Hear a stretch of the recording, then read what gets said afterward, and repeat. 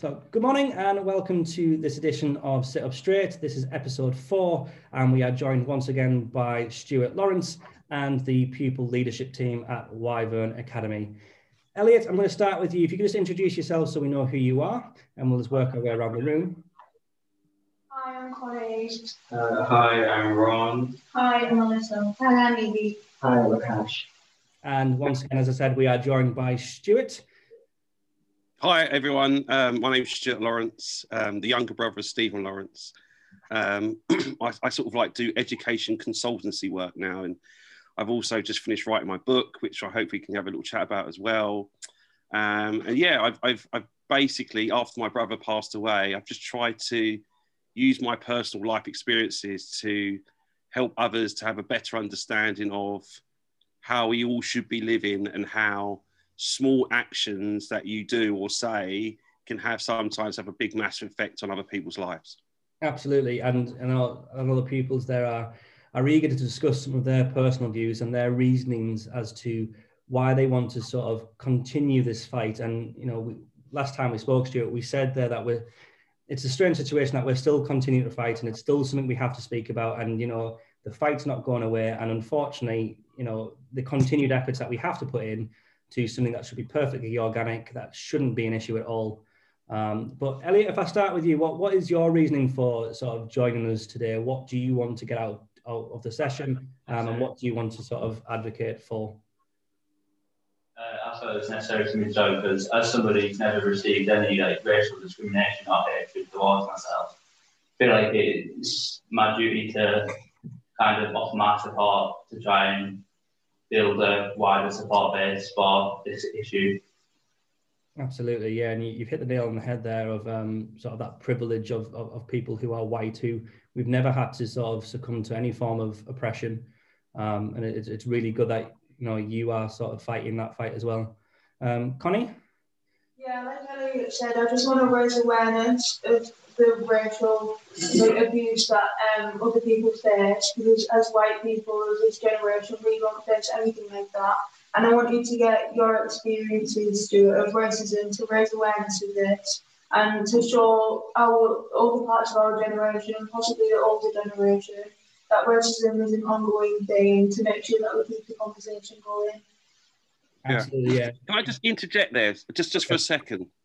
Because what I think racism is really born out of is fear.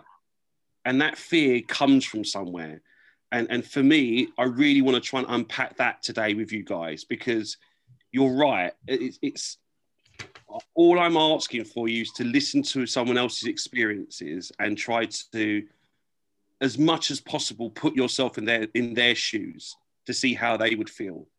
And then with that experience, then explain to others. Absolutely. So, yeah, I love that. Thank you very much. Yeah. Rowan? I really want to bring attention to a black trans woman called Martha P. Johnson, who was a big individual in the Stonewall riots in the 60s. She helped fight for LGBTQ rights, and without her, there could be a setback. And I want to educate my generation, the younger generation, on how without her, we might not get them, and realise that without her, we could be setback. Yeah, and I think that's really important there, because you know, not only is she fighting the LGBTQ fight, but she's also fighting sort of racial oppression, but she's also then fighting being transgender. So she had so many fights going on there. And like you say, because of her, so many people then feel like they can step out, they can sort of stand up for their rights and sort of their individual, you know, their equality, and that they are just as good as everybody else, that they're not different because they're black or because they're trans or because they're part of the LGBT, that we're all human and that we all bleed the same colour, regardless of whether we're white, black or whatever. Alyssa? I want to spread more awareness in schools about Black history and want to bring in a more inclusive education system, because we don't really have much understanding of how it feels either. So I want to make sure everyone knows how it feels to be in that position and how we can help. Yeah, and you know, we were having this discussion before you arrived, Stuart, that, you know, last time we spoke, we said, you know, about the black curriculum, and it's not enough just to tick that box to say, yes, we've done Of Mice and Men because that's got a black character and that we look at racism in that book. You know, you have to be purposeful. It has to be insightful, that we are doing it for a reason, not because we're just ticking a box to say, yes, we've taught something that's black history. You know, Evie? As a member of the LGBT community, it makes me annoyed that people are oppressed or marginalised for something they can't do about themselves. And I think it's important that we change that because, you know, it's outdated. Yeah, absolutely. And it's looking at sort of that just equal treatment for all, that, you know, one size should fit all, regardless of who you are or what you are. And then finally, Akash. Area, isn't it? And that's, I think that's the one bit that we keep getting confused on. That is the one area where one size fits all.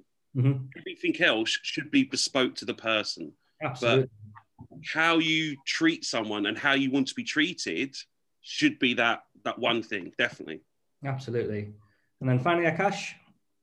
After the 21st century now, and the people have to protest to get the basic human rights, which the parliament is at. So basic human rights, that, you know, we're still in the 21st century, and yet, like we said last time, Stuart, we are still talking about this issue, and unfortunately, it's an issue that is not going away. And you know, we were having a discussion before you arrived again, Stuart, that, you know, we were saying that, again, sort of the Black Lives Matter movement has lost its speed, it has lost its sort of momentum. And we were saying, again, unfortunately, it will take somebody to die for us to then start talking about it again, or it will take somebody to say, this person's made a racist comment, and then it takes an event or an action for us then to have a reaction. And it's hard, isn't it? I mean, since we last spoke, Stuart, what have you been working on?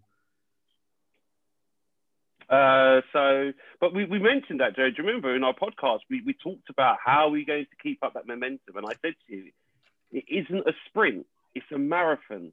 Yeah, we've been trying to do things around race and equality for years. My dad was 18 when he first came to this country. And, you know, I wear this hoodie because, you know, it says more blacks, more dogs, more Irish. When he first came here, he was faced with signs that said the opposite. No blacks, no Irish, no dogs. Now, for someone that was told or asked, could you come to this country and help us out? Because we're lacking in this skills and this area of work. We need people to come and work. And he came for 5 years. He then went back for 2 or 3 years and then came back again. And that's the bit that I just always question him about. And he said, well, sure, I want to give you guys a better life. Mm-hmm. I could see opportunity here. I could see how you could grow and be whoever you wanted to be and do whatever you wanted to do. And I wanted that for you. Like, I have my own son now, and that's what I want for him. Like, I'm hopeful when you get to some sort of age and you can experience, or even with just other family members, seeing a younger family member grow into something is an amazing thing to witness. It really is. Absolutely. So for me, like I said, I've just been trying to keep the momentum going in my own self, because like I said to your teacher, Mr. Henson, the other day, like for me, I know what I want to achieve. My mum has taught me loads of things in life, but one of the things she really did teach me was that it's strong and steady on one thing. And my one thing is, can I change hearts and minds of young people to understand that, yes, I'm a black person. Yes, my hair's a bit different from yours, but if you get to speak to me, if you get to know me, I'm just like anyone else you'd like to know. I surely am. Absolutely. I mean, you've got the grey beard. I've got the sort of grey specks in my beard. You know, we're all the same. You know, but well, you know, but you make a valid point there, and it's that opportunity to change. And if we start by changing just one person and one view, and then that sort of manifests to then, you know, changes 5 views, that changes 20 views, and you know, like you say, it's that marathon. We can't fix it today. You know, we can't fix it tomorrow. But we can fix it in a year, we can fix it in 10 years, you know. And like you say, when we spoke last time, it's everybody's fight. It's not just people who are black. It's not people who have been oppressed. It's not people who have just suffered at the hands of racial slurs or sort of attacks. It's everybody's fight, you know. As a couple of you mentioned there, we said last time, as someone who is white, as somebody who is male, as somebody who is straight, I've never had to fight for my rights. I've never had to defend who I am. I've never had to explain who or what I am. It's just a given that that's, you know, I am Mr. Henson and that is who I am. And that's perfectly acceptable. Yeah. Yeah. But if I was Mr. Henson who was black, I would then have to defend or sort of protect my freedom and rights there and fight for the opportunities that I've potentially had because of the colour of my skin. And I'm sort of really proud, sort of the pupil leadership team that they got in touch with me because they want to, you know, even though we are perfectly diverse in school and we have a lot of religions, we have a lot of races, you know, we have no issues at this at all. But we want to make sure that if there ever was an issue, if there was a comment made, that we are sort of advocating these rights, that we are telling people that just because it doesn't exist now doesn't mean to say it can't exist tomorrow. And that's really the big message that I know the guys want to speak to you about how we change and how we start to make this progress. And like you say, there is unfortunately not at this moment a one size fits all, but hopefully in years to come, there is just a sort of a generic, this is just how we do things here. Yeah, definitely. I think there's a couple of things there, and I'd love to hear the young people's thoughts on this. So, you know, for me recently, the idea, and this is where, you know, there's little things that change the games. And for me, like we said, so yeah, it's changing one person. That person can start with yourself because, you know, we are all affected by influences outside our own ring. You know, other adults, things we see on TV, things we read, etc., etc. So what you'll find is your viewpoints may change in times. But it's a challenge to someone. If someone says something verbally in public, as far as I'm concerned, that you're giving me the right to challenge what you said. We all have our own personal thoughts. No one can infiltrate your mind and think what you're thinking. They may be able to guess or work things out, but no one can actually get into your brain and know exactly what you're thinking at that thought process. So as soon as you say something aloud, you will then say to everyone else, challenge me on this. This is what I think. This is what I believe in. This is what I want to say. You now have the right to say to me, why did you say that? And if anything I could leave you guys with, it's the power of 5 whys. You know, when someone does say something or does something that you think, why would you do that? Or why? Ask the question, why? And try to get the person to really think about what they've said and why they've said it. And once that answer comes out their mouth, explain and talk about that, but then ask the question again, why? By the time you get to 3 or 4 whys, and you really unpack and it's a bit like an onion. When you get into that center part of the onion, you are truly getting to the essence of why that person said, did, or behaves in a certain way. Absolutely. I mean, in teaching, I use a very, very similar method. I play so what. You've made a point. Yeah. So what?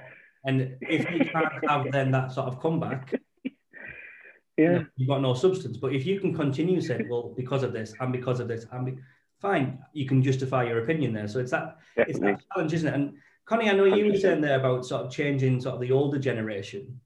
Yeah, I was thinking, because most of races come from the older generation, and we learn stuff from our parents and from our grandparents and everything like that. And I think as we get older, we can teach ourselves to change. We can't explain or nurture. We have to teach ourselves to change. And by doing this, I think we can teach other people to change and stop that. So when we have kids and we bring in the new generation, they're not racist, or at least we can try and make them not to be, because it's all something that we learn.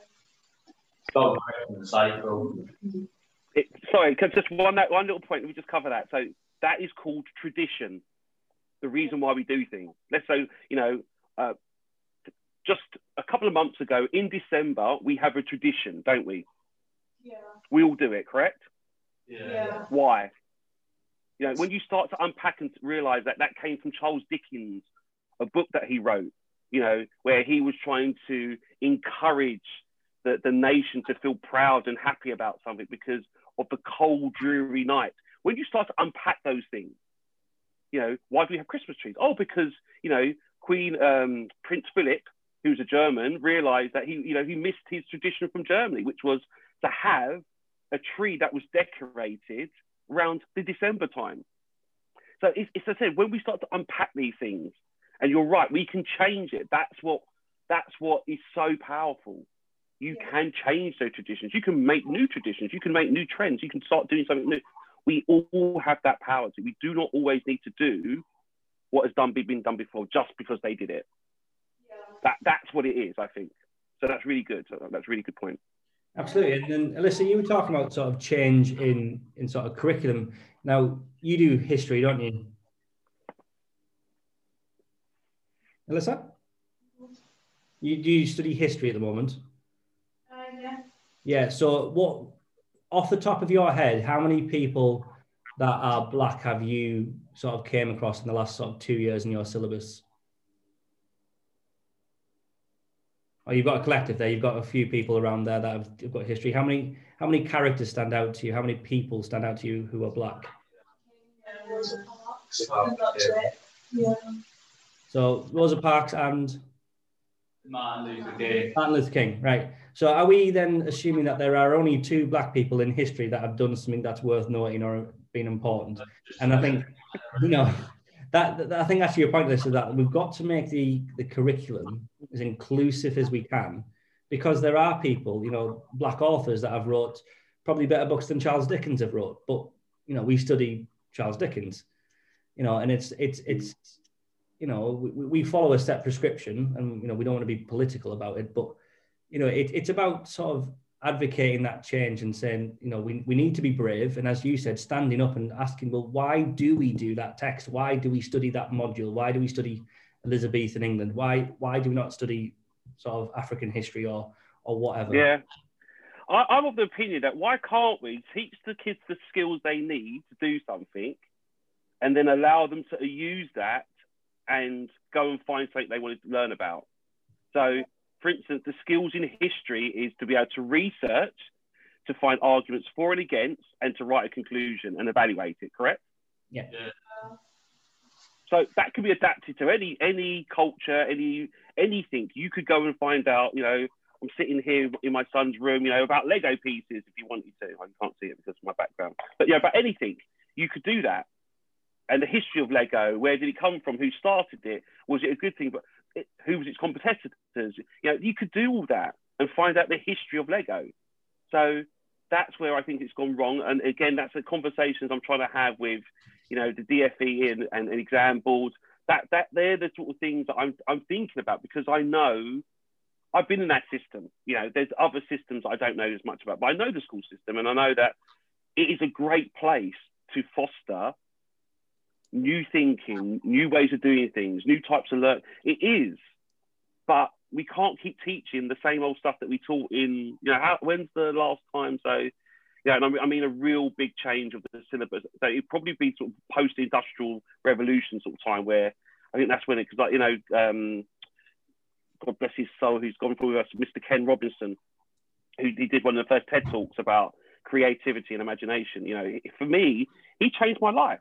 He changed my life, he did, because I realized that we were doing the little things, the things that we can do better, because we have better thinking, a better understanding of things, a better understanding of the world. So, yeah, we can make change. But again, starts with young people that because you're consumers of it. Yeah. So if you think, oh, do you know what? There's student bodies now that have a real loud voice. Yeah. Challenge. I'm not, go on. Awareness is like experiences, because we all talk about it, but we have no experience. So do you have any experiences that you want to share with us? Regarding? Regarding racial abuse to you yourself. Yeah, so it was up to last night. So I can tell you about last night. So I'm Mr. H will tell you I'm quite a good Twitter guy. You know, that's my main domain for social media. So if you want to find out what I'm doing and follow me, guys, that would be appreciated. I am on Instagram and the rest of them, but I just find Twitter a lot easier, a place to, you know, communicate my frustrations at times. So yesterday, you know, one of the things, you can set alerts on Twitter. So when keywords come up, so my keywords are Stephen Lawrence. So yesterday was quite a good day for that. The ITV are going to do a new show about the case, highlighting Clive Driscoll. And I'll circle back to Clive in a moment, because he's the key person that we need to talk about, you know, change and making difference and being that one person. So as I said, I was liking some tweets about that, and then I saw another tweet that said, Doreen has made millions out of Stephen's death, and she's got into the peer hood, and she's got all this out of it. She's making all sorts of fun out of her son's death. Now, for me, you know, I know for a fact all of you would understand the fact that having someone that you dearly love not there anymore, if you had to put a figure on it, like a pound note, how much money in the world would that take? Yeah, it's something you can't put a value on, is it? Right. So for me, to hear people's... My mum's made no money. She doesn't... She works at the House of Lords. If she doesn't go to the House of Lords, she doesn't get paid. My mum only goes 3 times a week because she has to do paperwork. But that's all my mum does. If she does any interviews, if she does any... It isn't for money. She does it because she wanted people to know what happened to her son and how the police and the government and the institutions, just because he was black, because on the night that it happened, Stephen was with a guy called Dwayne. When the first 2 police officers turned up, the first questions out their mouth was, so what are you 2 boys been up to? Is this drug related? What gang are you part of? Now, you can imagine if you could see your best friend bleeding heavily, that you might be quite hysterical. And all you would be saying is, please help my friend. Yeah. They had a first aid kit in the back of the car. They chose not to use it. So for me, there's those little things from 1993 that I now know for a fact are changed.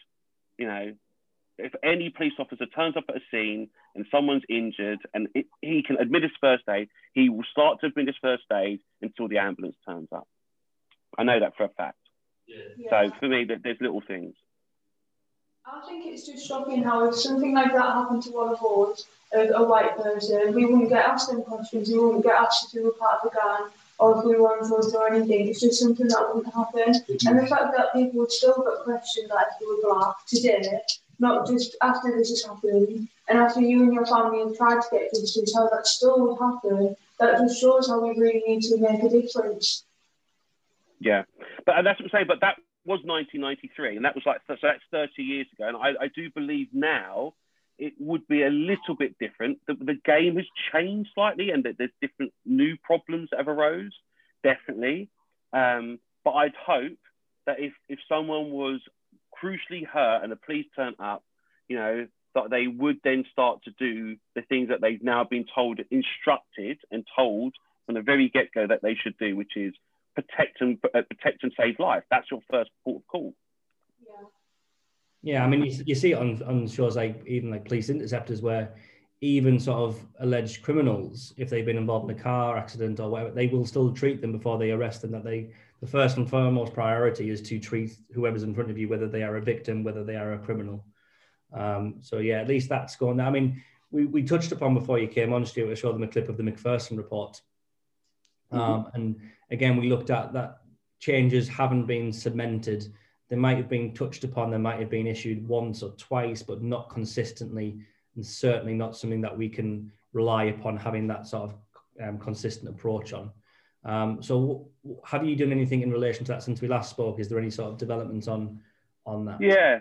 So at the moment, I've done, we're trying to work with the Met Police at the moment and come up with something called a toolkit, which you have to understand, and again, these little things are detailed that you don't sort of get to understand or know, which is your police officer that polices your local area isn't from that area.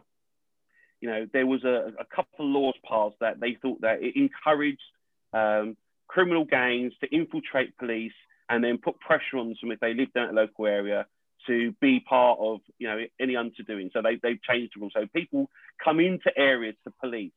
Now, I know someone that lives in Northampton and comes into London to police. Now, Northampton, which is a place where, you know, I studied there for 4 years and I know Northampton well, isn't London.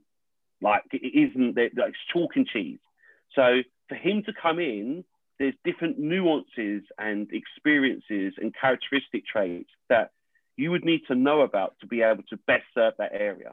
So, for instance, if you see a group of black boys all wearing hoodies and hanging around together, no, they're not all known criminals. They're not part of a gang. They're probably just cold and trying to get from A to B, like, and just do what most young people do, which is, you know, when you see your mates, you get together, you're loud, you know, you're messing around, because there's other environments where you can't be like that. So when you can be by yourself and you can be juvenile, that's what happens. Even as an adult, you know, when I get together with my mates, the octaves turn up, you know, we get a bit more boisterous. It's just natural. So when you start to know and unpack these characteristics of different areas, of different cultures, Nigerian people, for instance, they speak very loudly. That isn't something them being overly aggressive. That's just part of their culture. Mm-hmm. For instance, in Ghana, if you offer someone your left hand in Ghana, they see it as a massive disrespect. Who knew? All left-handed people out there are absolutely messed up, because whenever you do things, you go with your strong hand, which is automatically the hand that you do most things with.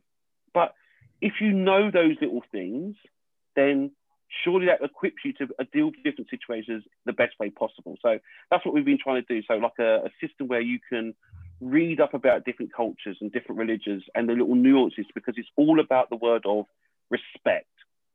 When someone feels that you are stepping on their toes, being disrespectful, then that's when someone person's back gets up and they start acting and behaving in a way that they wouldn't usually behave. But if you can be respectful for someone else's religion or someone else's culture, and you do know, and so if you are left-handed and you go into the Ghanaian community and you say, look, I'm really sorry, if I use my left hand, I'm not being rude, that's just, I'm left-handed, then someone can go, wow, like, you took the time to understand about my culture. And of course, if I see you do something with your left hand, I'm not going to, it's those little things that we need to do that make a massive difference. I mean, you say we will often make mistakes in life, and, you know, we'll say words that would offend somebody, we'll do actions that could potentially offend a group or a culture.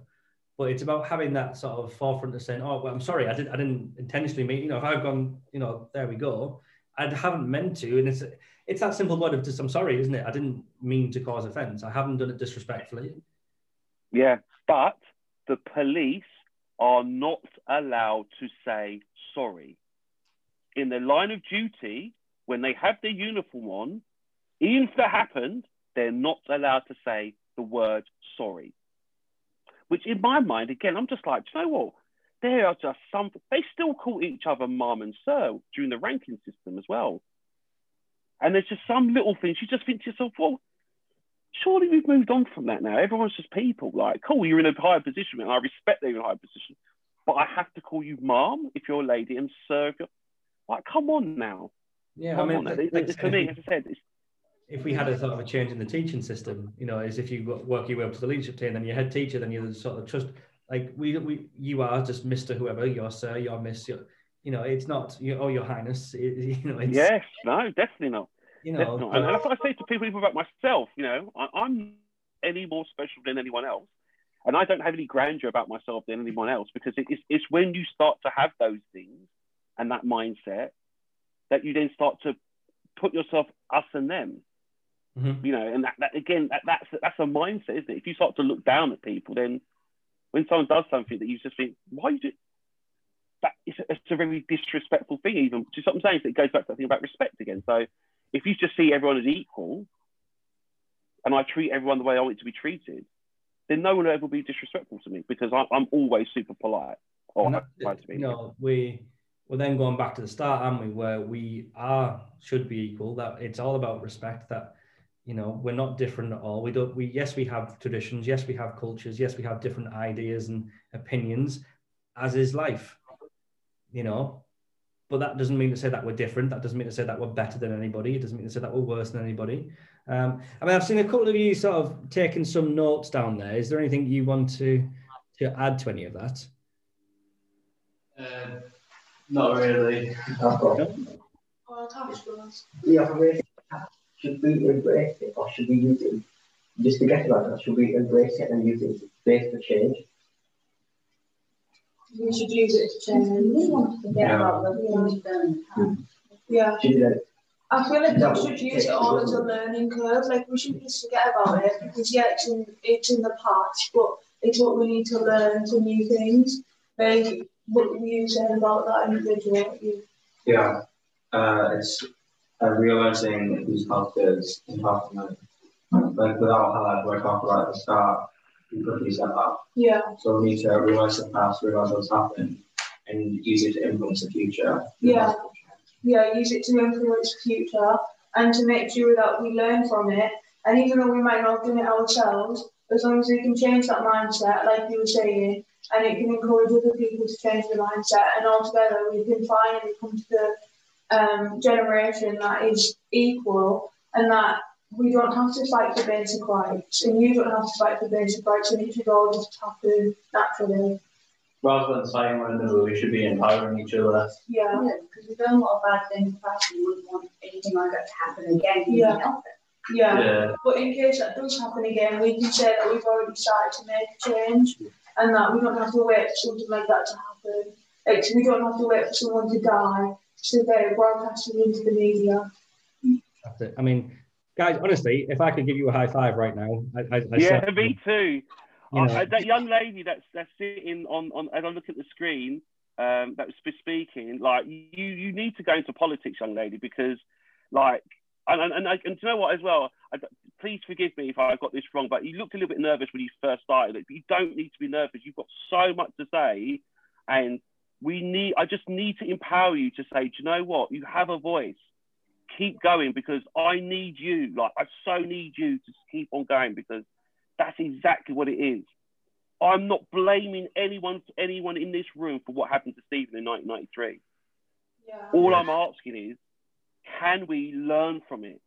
Can we ensure that no other, because there's things I've got to tell my 10-year-old son that I never want anyone to have to tell their own family member about anything. Yeah. Like, he's missed out on so much that he will never know about as well, because of 6 people's actions. So please, as I said, I'm coming, Mr. Henderson. Like I said, I'm definitely coming. Don't worry, man. I've got you, man. Absolutely. Get out of this thing. I'm coming. They made some interesting points there. It's about, yes, things have happened in the past, but it's about how we then move forward tomorrow. Yes, they've happened, and we can't change it. We can't rewind. You know, I'm sure you'd go back to 1993. You'd go back to that bus stop. You'd tell them not to. We can't, you know, and it's about going forward, like you said, learning from that mistake. And that sort of leads us on to the point that I want to make now about the whole point of this podcast, you know, and I've kind of stolen the title off you, Stuart, of silence is not an option. Okay. And massive kudos to sort of all of you guys there, that silence is not an option, that we have to stand up. You know, we may not have been oppressed individually. We may not have been oppressed as a group, but we have to be able to stand up and challenge. And as you said at the beginning, we've got to be able to challenge people and change people's perceptions, have a look at these traditions, have a look at these cultures, accept them, appreciate that we are different, but also just learn from them and look at how we work together in that inclusivity, you know, and just becoming more diverse, you know, and from the silence is not an option, Stuart. What is it that you want to get out of that book? What is the sort of the overall message? Yeah, so it's empowerment. It's empowerment because, you know, there's a couple of people along the way that really just showed me. And again, it goes back to that strong and steady thing. Nelson Mandela, for me, is one of the most important person in my life, because when I read the book, Long Walk to Freedom, and I realized the sacrifice, the dedication, the just the humbleness of this person to do for others. He lost 27 years of his life. Could you imagine being in lockdown for 27 years? Yeah. It's insane, but he wasn't angry. He wasn't bitter. He just was the man of absolute, And that's what I try to do. I try to say, because I use one of his quotes, which is education is the most powerful weapon in the world that you can use to change the world. Yeah. Because it's empowering yourselves. Education is about learning. It's about developing. And I say to one of my best friends, I was saying to this the other day, I'm just trying to be a better version of myself today, tomorrow, than I was today. That's it. Because whatever I've done yesterday, I can't change. I can make sure the next new day, that if I get one, because again, that's not promised to me, if I get another day, then I'm going to make sure that whatever mistakes I made yesterday, try not making them today. You know, if I can push myself and work a bit harder, and push myself and work a bit harder. If I can change one more person on my journey, change one more person along the journey. In the hope that as well, though, because this message has to be disseminated.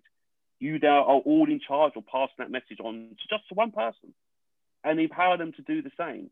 I don't know if you've all seen the film about passing it on and how, you know, a drop of a pebble in a pond is a wave in the ocean.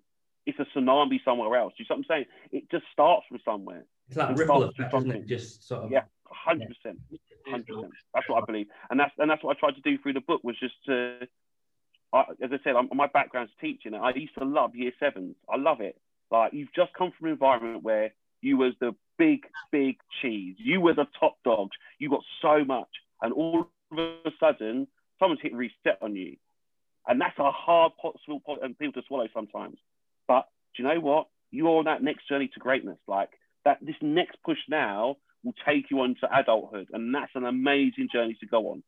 And it's just if I can give you a few pointers, just if I can just push you in the right field to help you, then I'm doing things. And that's why I did the book.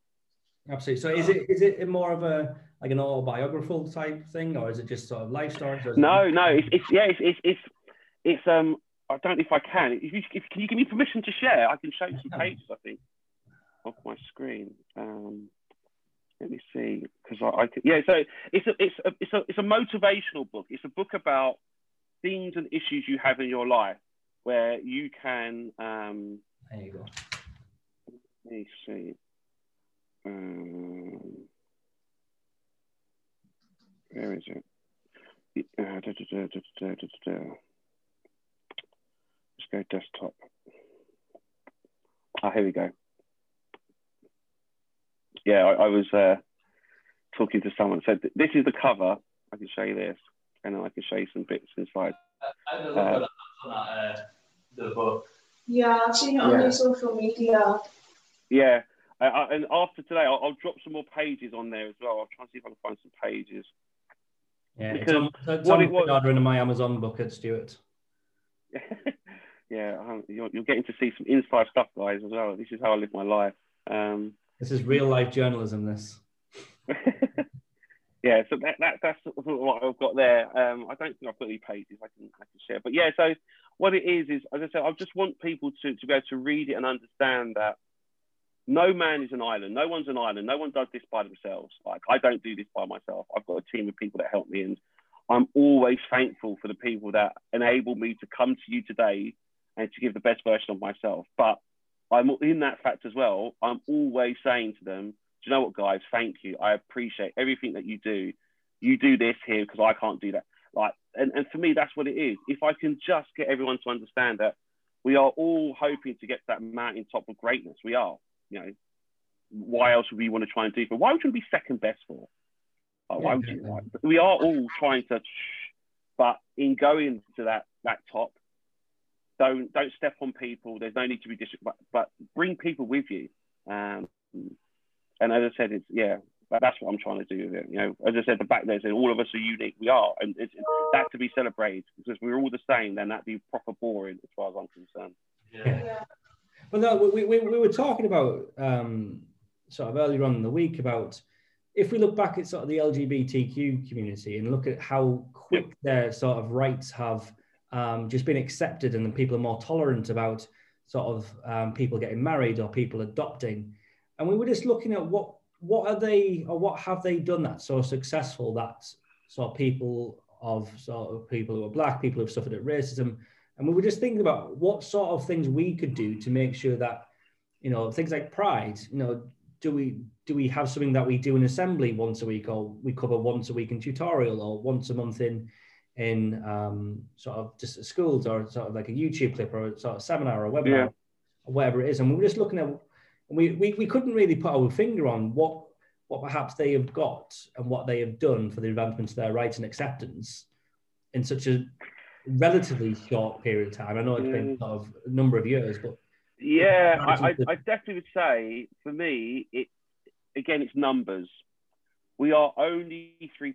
Black people in the country are 3%. That's it. So when you look at that now, BME, that bracket, which I hate, it's 15%. of the total nation. Okay. And that's what I'm saying. When you start to look at things in numbers and percentages, you then start to realize that, wow, do you know what? Yeah, you're fighting against the tide a little bit. So for me, there's a couple of things they could do. And as I said, we're going to circle back to a few things. So for me, the other day when the government said you're going to get 10 years if you break COVID rules. Yeah. Why could you not then say the same thing? If you discriminate someone in the 9 protected characteristics, you also will get 10 years. That's the game changer that we need. And for me now, they've shot themselves in their foot now because they didn't need to say that. And actually, that's not law, what that whole statement. That's a bit of propaganda that, you know, they said they could do and they might do. But if you're willing to go there, because you know how serious it is, but then surely protecting people's lives and people being discriminated is also very serious. So therefore, it's a caveat now. That's what I'm now coming to ask for. I'm asking for that the 9 protected characteristics carry a jail sentence. Well, that's it, especially because you've got the judicial weighting behind that as well, that, you know, that is enforceable. The characteristics are enforceable. Whereas sort of your COVID restrictions, you know, part of them are, but part of them are just sort of you should rather than you must. Yep. Whereas protected characteristics are you must, you have to, it's no choice.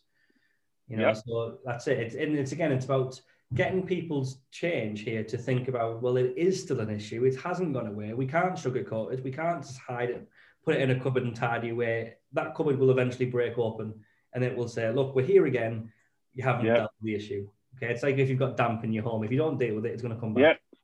You know, and it will. And, you know, we've got to, and, you know, when I got the email off the guys sort of this week saying that because I'm taking no credit for them at all, that, you know, they are doing this off their own back. They are, they've asked for some help on it, but I'm certainly not being the person that said they have to do this or it's not a project that they have to do. And I'm sort of very proud of them for standing up for themselves and saying that.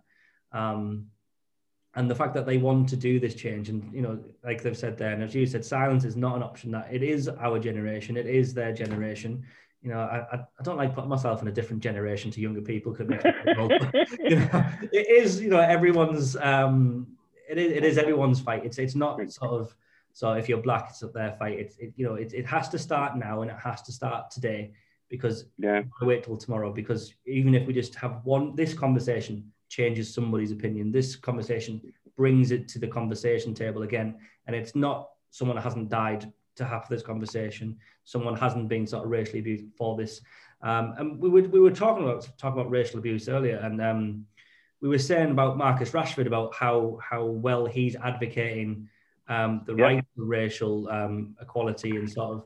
And we wondered, from your personal experience, because he has just said, I've been racially abused on Twitter again. I'm not giving you any airtime. I'm not sharing it. I'm not going to tell them what I said. I'm proud to be black. Full stop. That's it. Do you reckon that's the better way to do it, where we're not giving them sort of any exposure to it, or would you sort of challenge them? For me, again, it depends on my mood. Now, you know, David Osalega is a really good friend of mine, the historian guy, and he sees it as verbal jousting. And a way to entertain himself in the breakups of his day. So, you know, when he's having a bit of downtime, he will go on Twitter and sort of have a look at his comments and throw a few punches back every now and again and challenge a few people, which he finds as entertaining sport. And he said to me to sort of like, maybe to see it and look at it the same sort of way. Like, don't get sucked into it and buy into it too much, because you'll just spend the whole of your life just deflecting and like, there's so many people out there on social. Stephen Lawrence is a drug dealer. I know he was a drug dealer. He gave me like all this BS. I know he's part of a gang, like all these sort of rhetoric sort of things. You know, what about Chris Donald? And then sort of comparing. And I was like, how can you compare the loss of life from one person's case to another person's case? How much exposure they like? But for me, as I said, I'm really interested in the people behind me in age. That's who is my main audience. Anyone ahead of me, like if I can change you, you can call.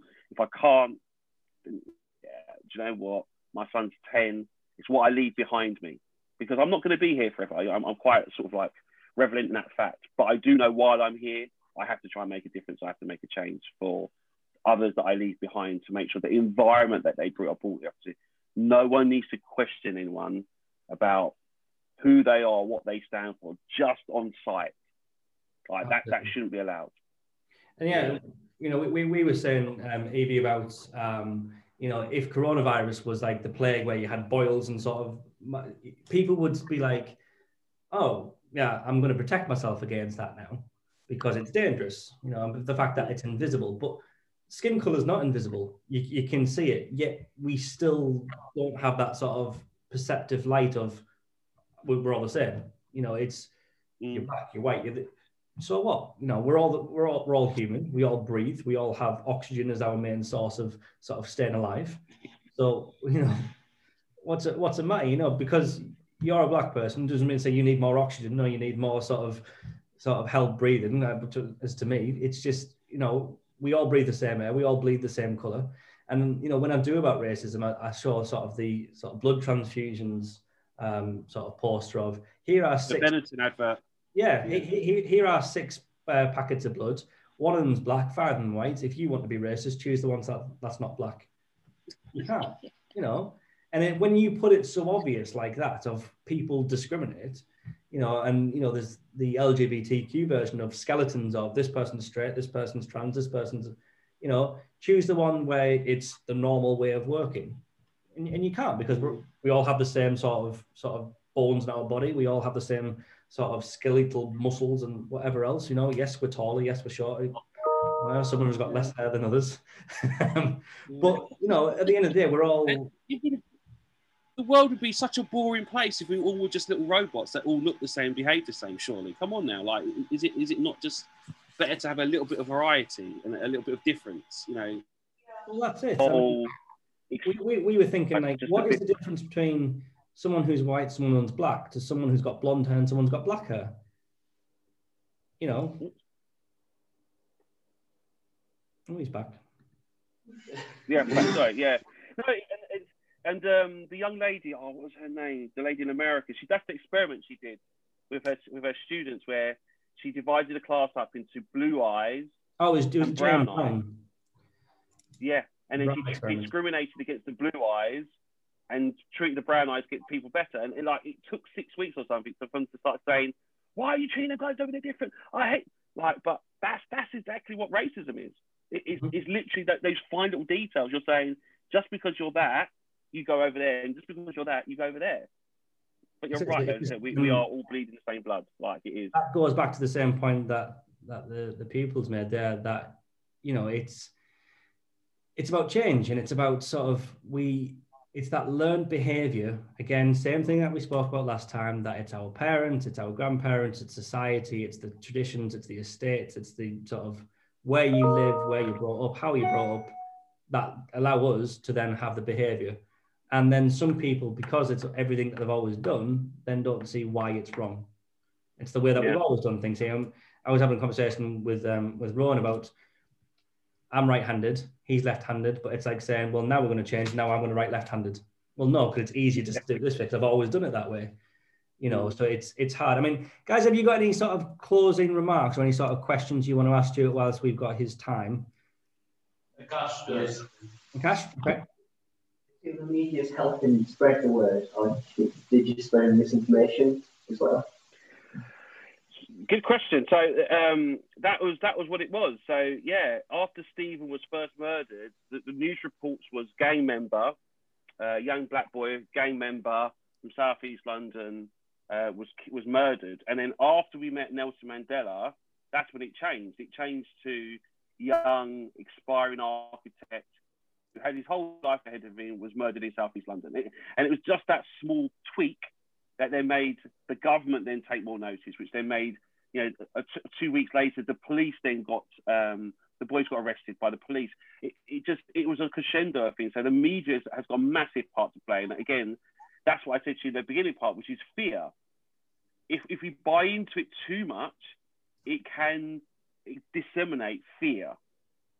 And we have to always question the sources where we get that information from.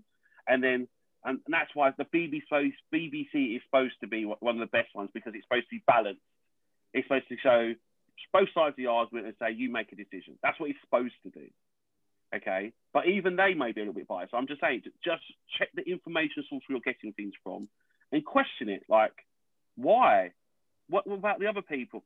Because the stories that we hear and we are told, especially in history, are of the victor. It's never of the victims or the oppressed. Yeah. It's never that way round. So now we are realising that, do you know what, hold on. So if William the Conqueror was, what about the people that he was conquering? How did they feel? Did they want to be conquered? When you start doing things like that, you then start to understand that sometimes what has gone before, like we said already, wasn't the best way of doing things, you know. And now we're going to change it to make sure we don't do it again. And if it does happen again, we know how best to serve to make sure we put a stop to it. And someone else then says, you know what, you can't do that. No, absolutely. You hit the nail on the head there. That, you know, it's about looking at other people's views as well. And it's hard because, you know, we're doing about the media currently in citizenship, and we're looking at sort of the harm or the ethics of the media and whether or not things can be, like Akash said there, misdis or malinformation. But yeah, it's that initial concept, like initial thought, that first publication of sort of Stephen's death changes people and going, oh, well, we're not interested in that because he was a criminal or he was a drug dealer, or he's this or that. You know, he probably deserved it. He did, you know, he's probably caught up in that. You know, and that's it, isn't it? Because, you know, it's about justification. The reason why the police was really incompetent is because he deserved it. He was in that environment. But again, it comes down to small things, because it happened the other day with the media, with the Man City players, the two Man City players. So the black Man City player who never played a game and who's spending all his money, compared to Phil Foden, who was at the same age and they're doing the same sort of things, buying a house for his mum. Like, so it's, again, we just have to unpack it. We just need to be careful sometimes that people's viewpoints could be slightly warped or slanted to one particular side. And yeah, again, we just have to do that whole thing of asking that, so what if and why, you know, just question it. Asking questions are good things, guys. You should always ask questions. And never be afraid to ask questions as well if you don't know and understand things, because 9 times out of 10, someone else in the room is also going, do you know what? And thinking the same thing. Yeah, and that's it. I mean, we were looking at the idea of perhaps, you know, currently we're talking about political literacy and media literacy and looking at all the terms there, but we were looking at maybe starting a program that looked at racial literacy and sort of getting sort of the ideas and sort of just dealing with them head on. I'm saying, right, this is what it is. We're not afraid. As you say, ask the questions. You know, this is a forum here where we are not going to back down. You ask the questions, we'll give you the answers, you know, or we'll at least attempt to give you the answers. We might not have the specific answers, but we'll answer the questions as best as we can.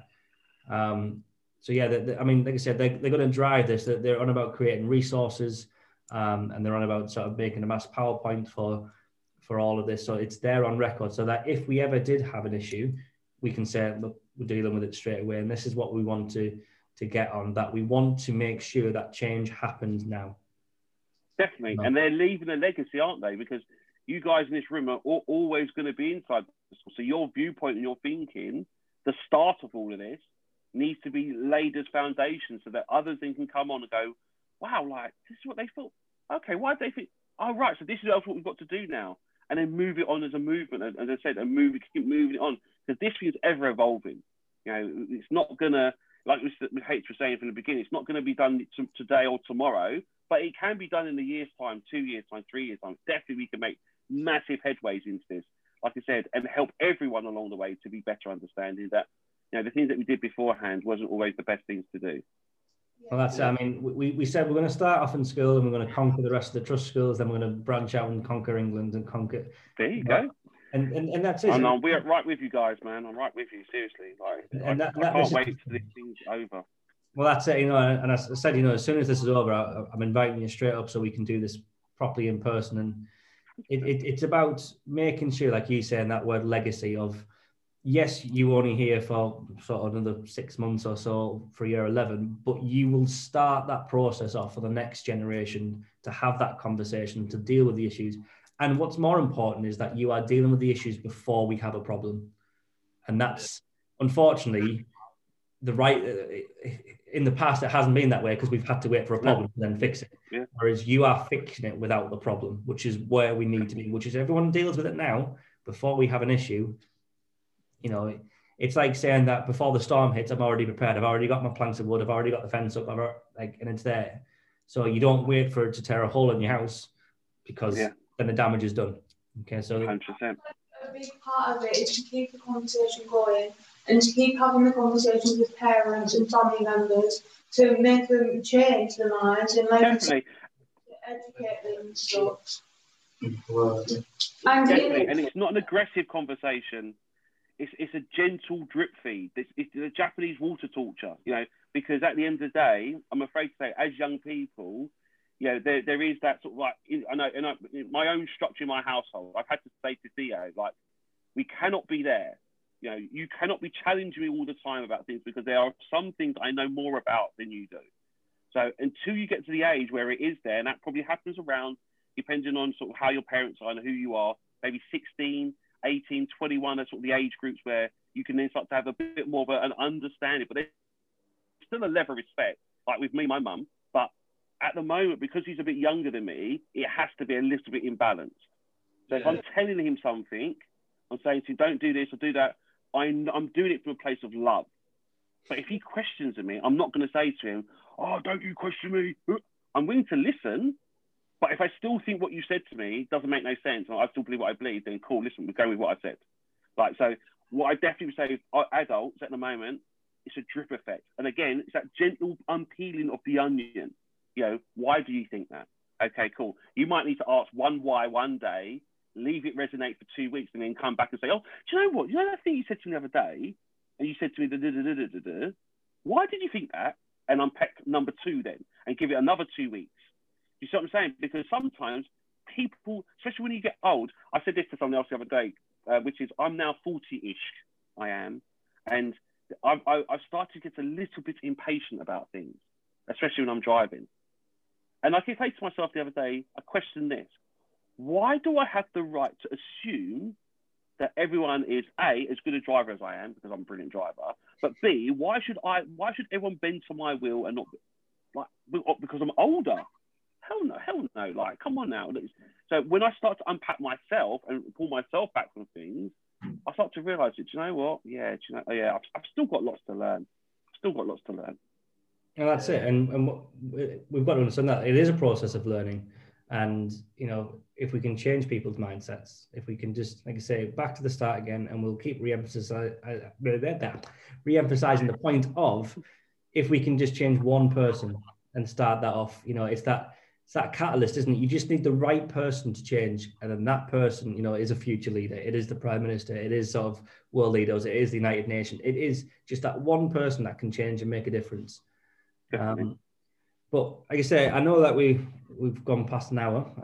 So what I would suggest is, have we got any closing questions or remarks or anything from you guys before we wrap up?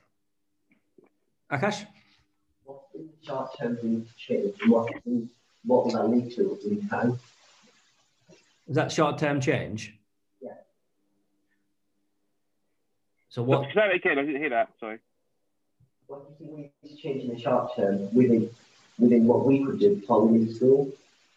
All right, cool. Yeah, but that's it, isn't it? That one short-term thing is make sure that you are disseminating this, what we've done today, what we've talked about. You just need to go and talk to some, like, your friends about it. Yeah. And then make sure that maybe someone in the younger age group, that if you know someone in a younger age group, like year 9 or year 8, talk to them about it. Just, you know, we just did brilliant podcast, Mr. H, you know, like, you should go and listen to it. Yeah. That's it. That's all we need to do, guys. It's because once we a ripple effect, so if you it will start to spread. Like I said, you are putting down the foundations now, and challenge them. Say to them, like, are you guys going to, like, when I'm not here no more, when I've gone to year 11, are you guys going to continue on in year 10? There must be people in year 10s again that you can challenge. In year 9s that you can challenge to say, I've started this process because I know it's going to help you guys by the time you get to my age. Are you willing to take it on? It's a big responsibility, but I know you can do it. Yeah. We need a Conversation, isn't it? Yeah. Someone saying something there. Elliot said we need to be the driving force to create a change. Absolutely. Absolutely. I want is in the education, like in the school system, as we said before, the only two main black figures that we learn about is Martin Luther King and Rosa Parks. And then in citizenship, we learn more about like the issues like Black Lives Matter and stuff. And with it being Black History Month in America now, I feel like we definitely should learn more about it in history and in the curriculum. And that's the only way people are going to change, learning it day in and every single day when we're actually learning about this, because we always learn about white history, so why don't we learn about black history too? Tell the teachers to teach about the race past. And English history as well, Black English history about. Yeah, and I was just going to sort of step onto that, Stuart, that why are we even in class in white history, black, just history? If it's important and it's happened, deal with it. It doesn't matter if it's white, it doesn't matter if it's black, it's just happened. If it's something relevant that my people need to know, I will teach them. I don't care if it's about sort of straight, or whether it's gay, or whether it's homosexual, or whether it's equal rights or discriminate. If it's important, I will teach them it. I'm not, it's there for a reason, and it's not a ticky box. And then we can say it's not a ticky box exercise because this is important, full stop. That's it. There's no why. It's just important, and this has happened, and this is the message that person A, person B, whoever has shown or done or acted or whatever. So it's again that language of choice, right? Isn't it? About we learn things that are relevant regardless of age, regardless of skin color, regardless of religion. It's like saying, well, we only talk about people who are Muslim. Well, why? Because we've got to talk about people who are Hindu and Christian and everything else. Segregation, but we need to get rid of the segregation from all aspects. The linguistics segregation with the way we define and box things off. Yeah. The work is the workplace. They work together, not separately. Yeah. Empower the voices we haven't heard. Yeah. People in the past who haven't got to tell their stories because they didn't have the need to do it, or there's people in the present who have not been recognised by the media. There's so many people who could bring a line up to issues that are happening. Yeah, that's why I think we should be thankful for the media. Like, although it can be bad in some cases, where it can spread false information, it can also be good for us to express our feelings and to it gives us opportunities like this to voice our opinions. We live in an age where we can say more than we ever have been able to and hear more opinions. It's not just the rich or the winner. Everyone gets to have their say. I think it's government through the media to get a change. Yeah, exactly. It's our time to take responsibility to it all.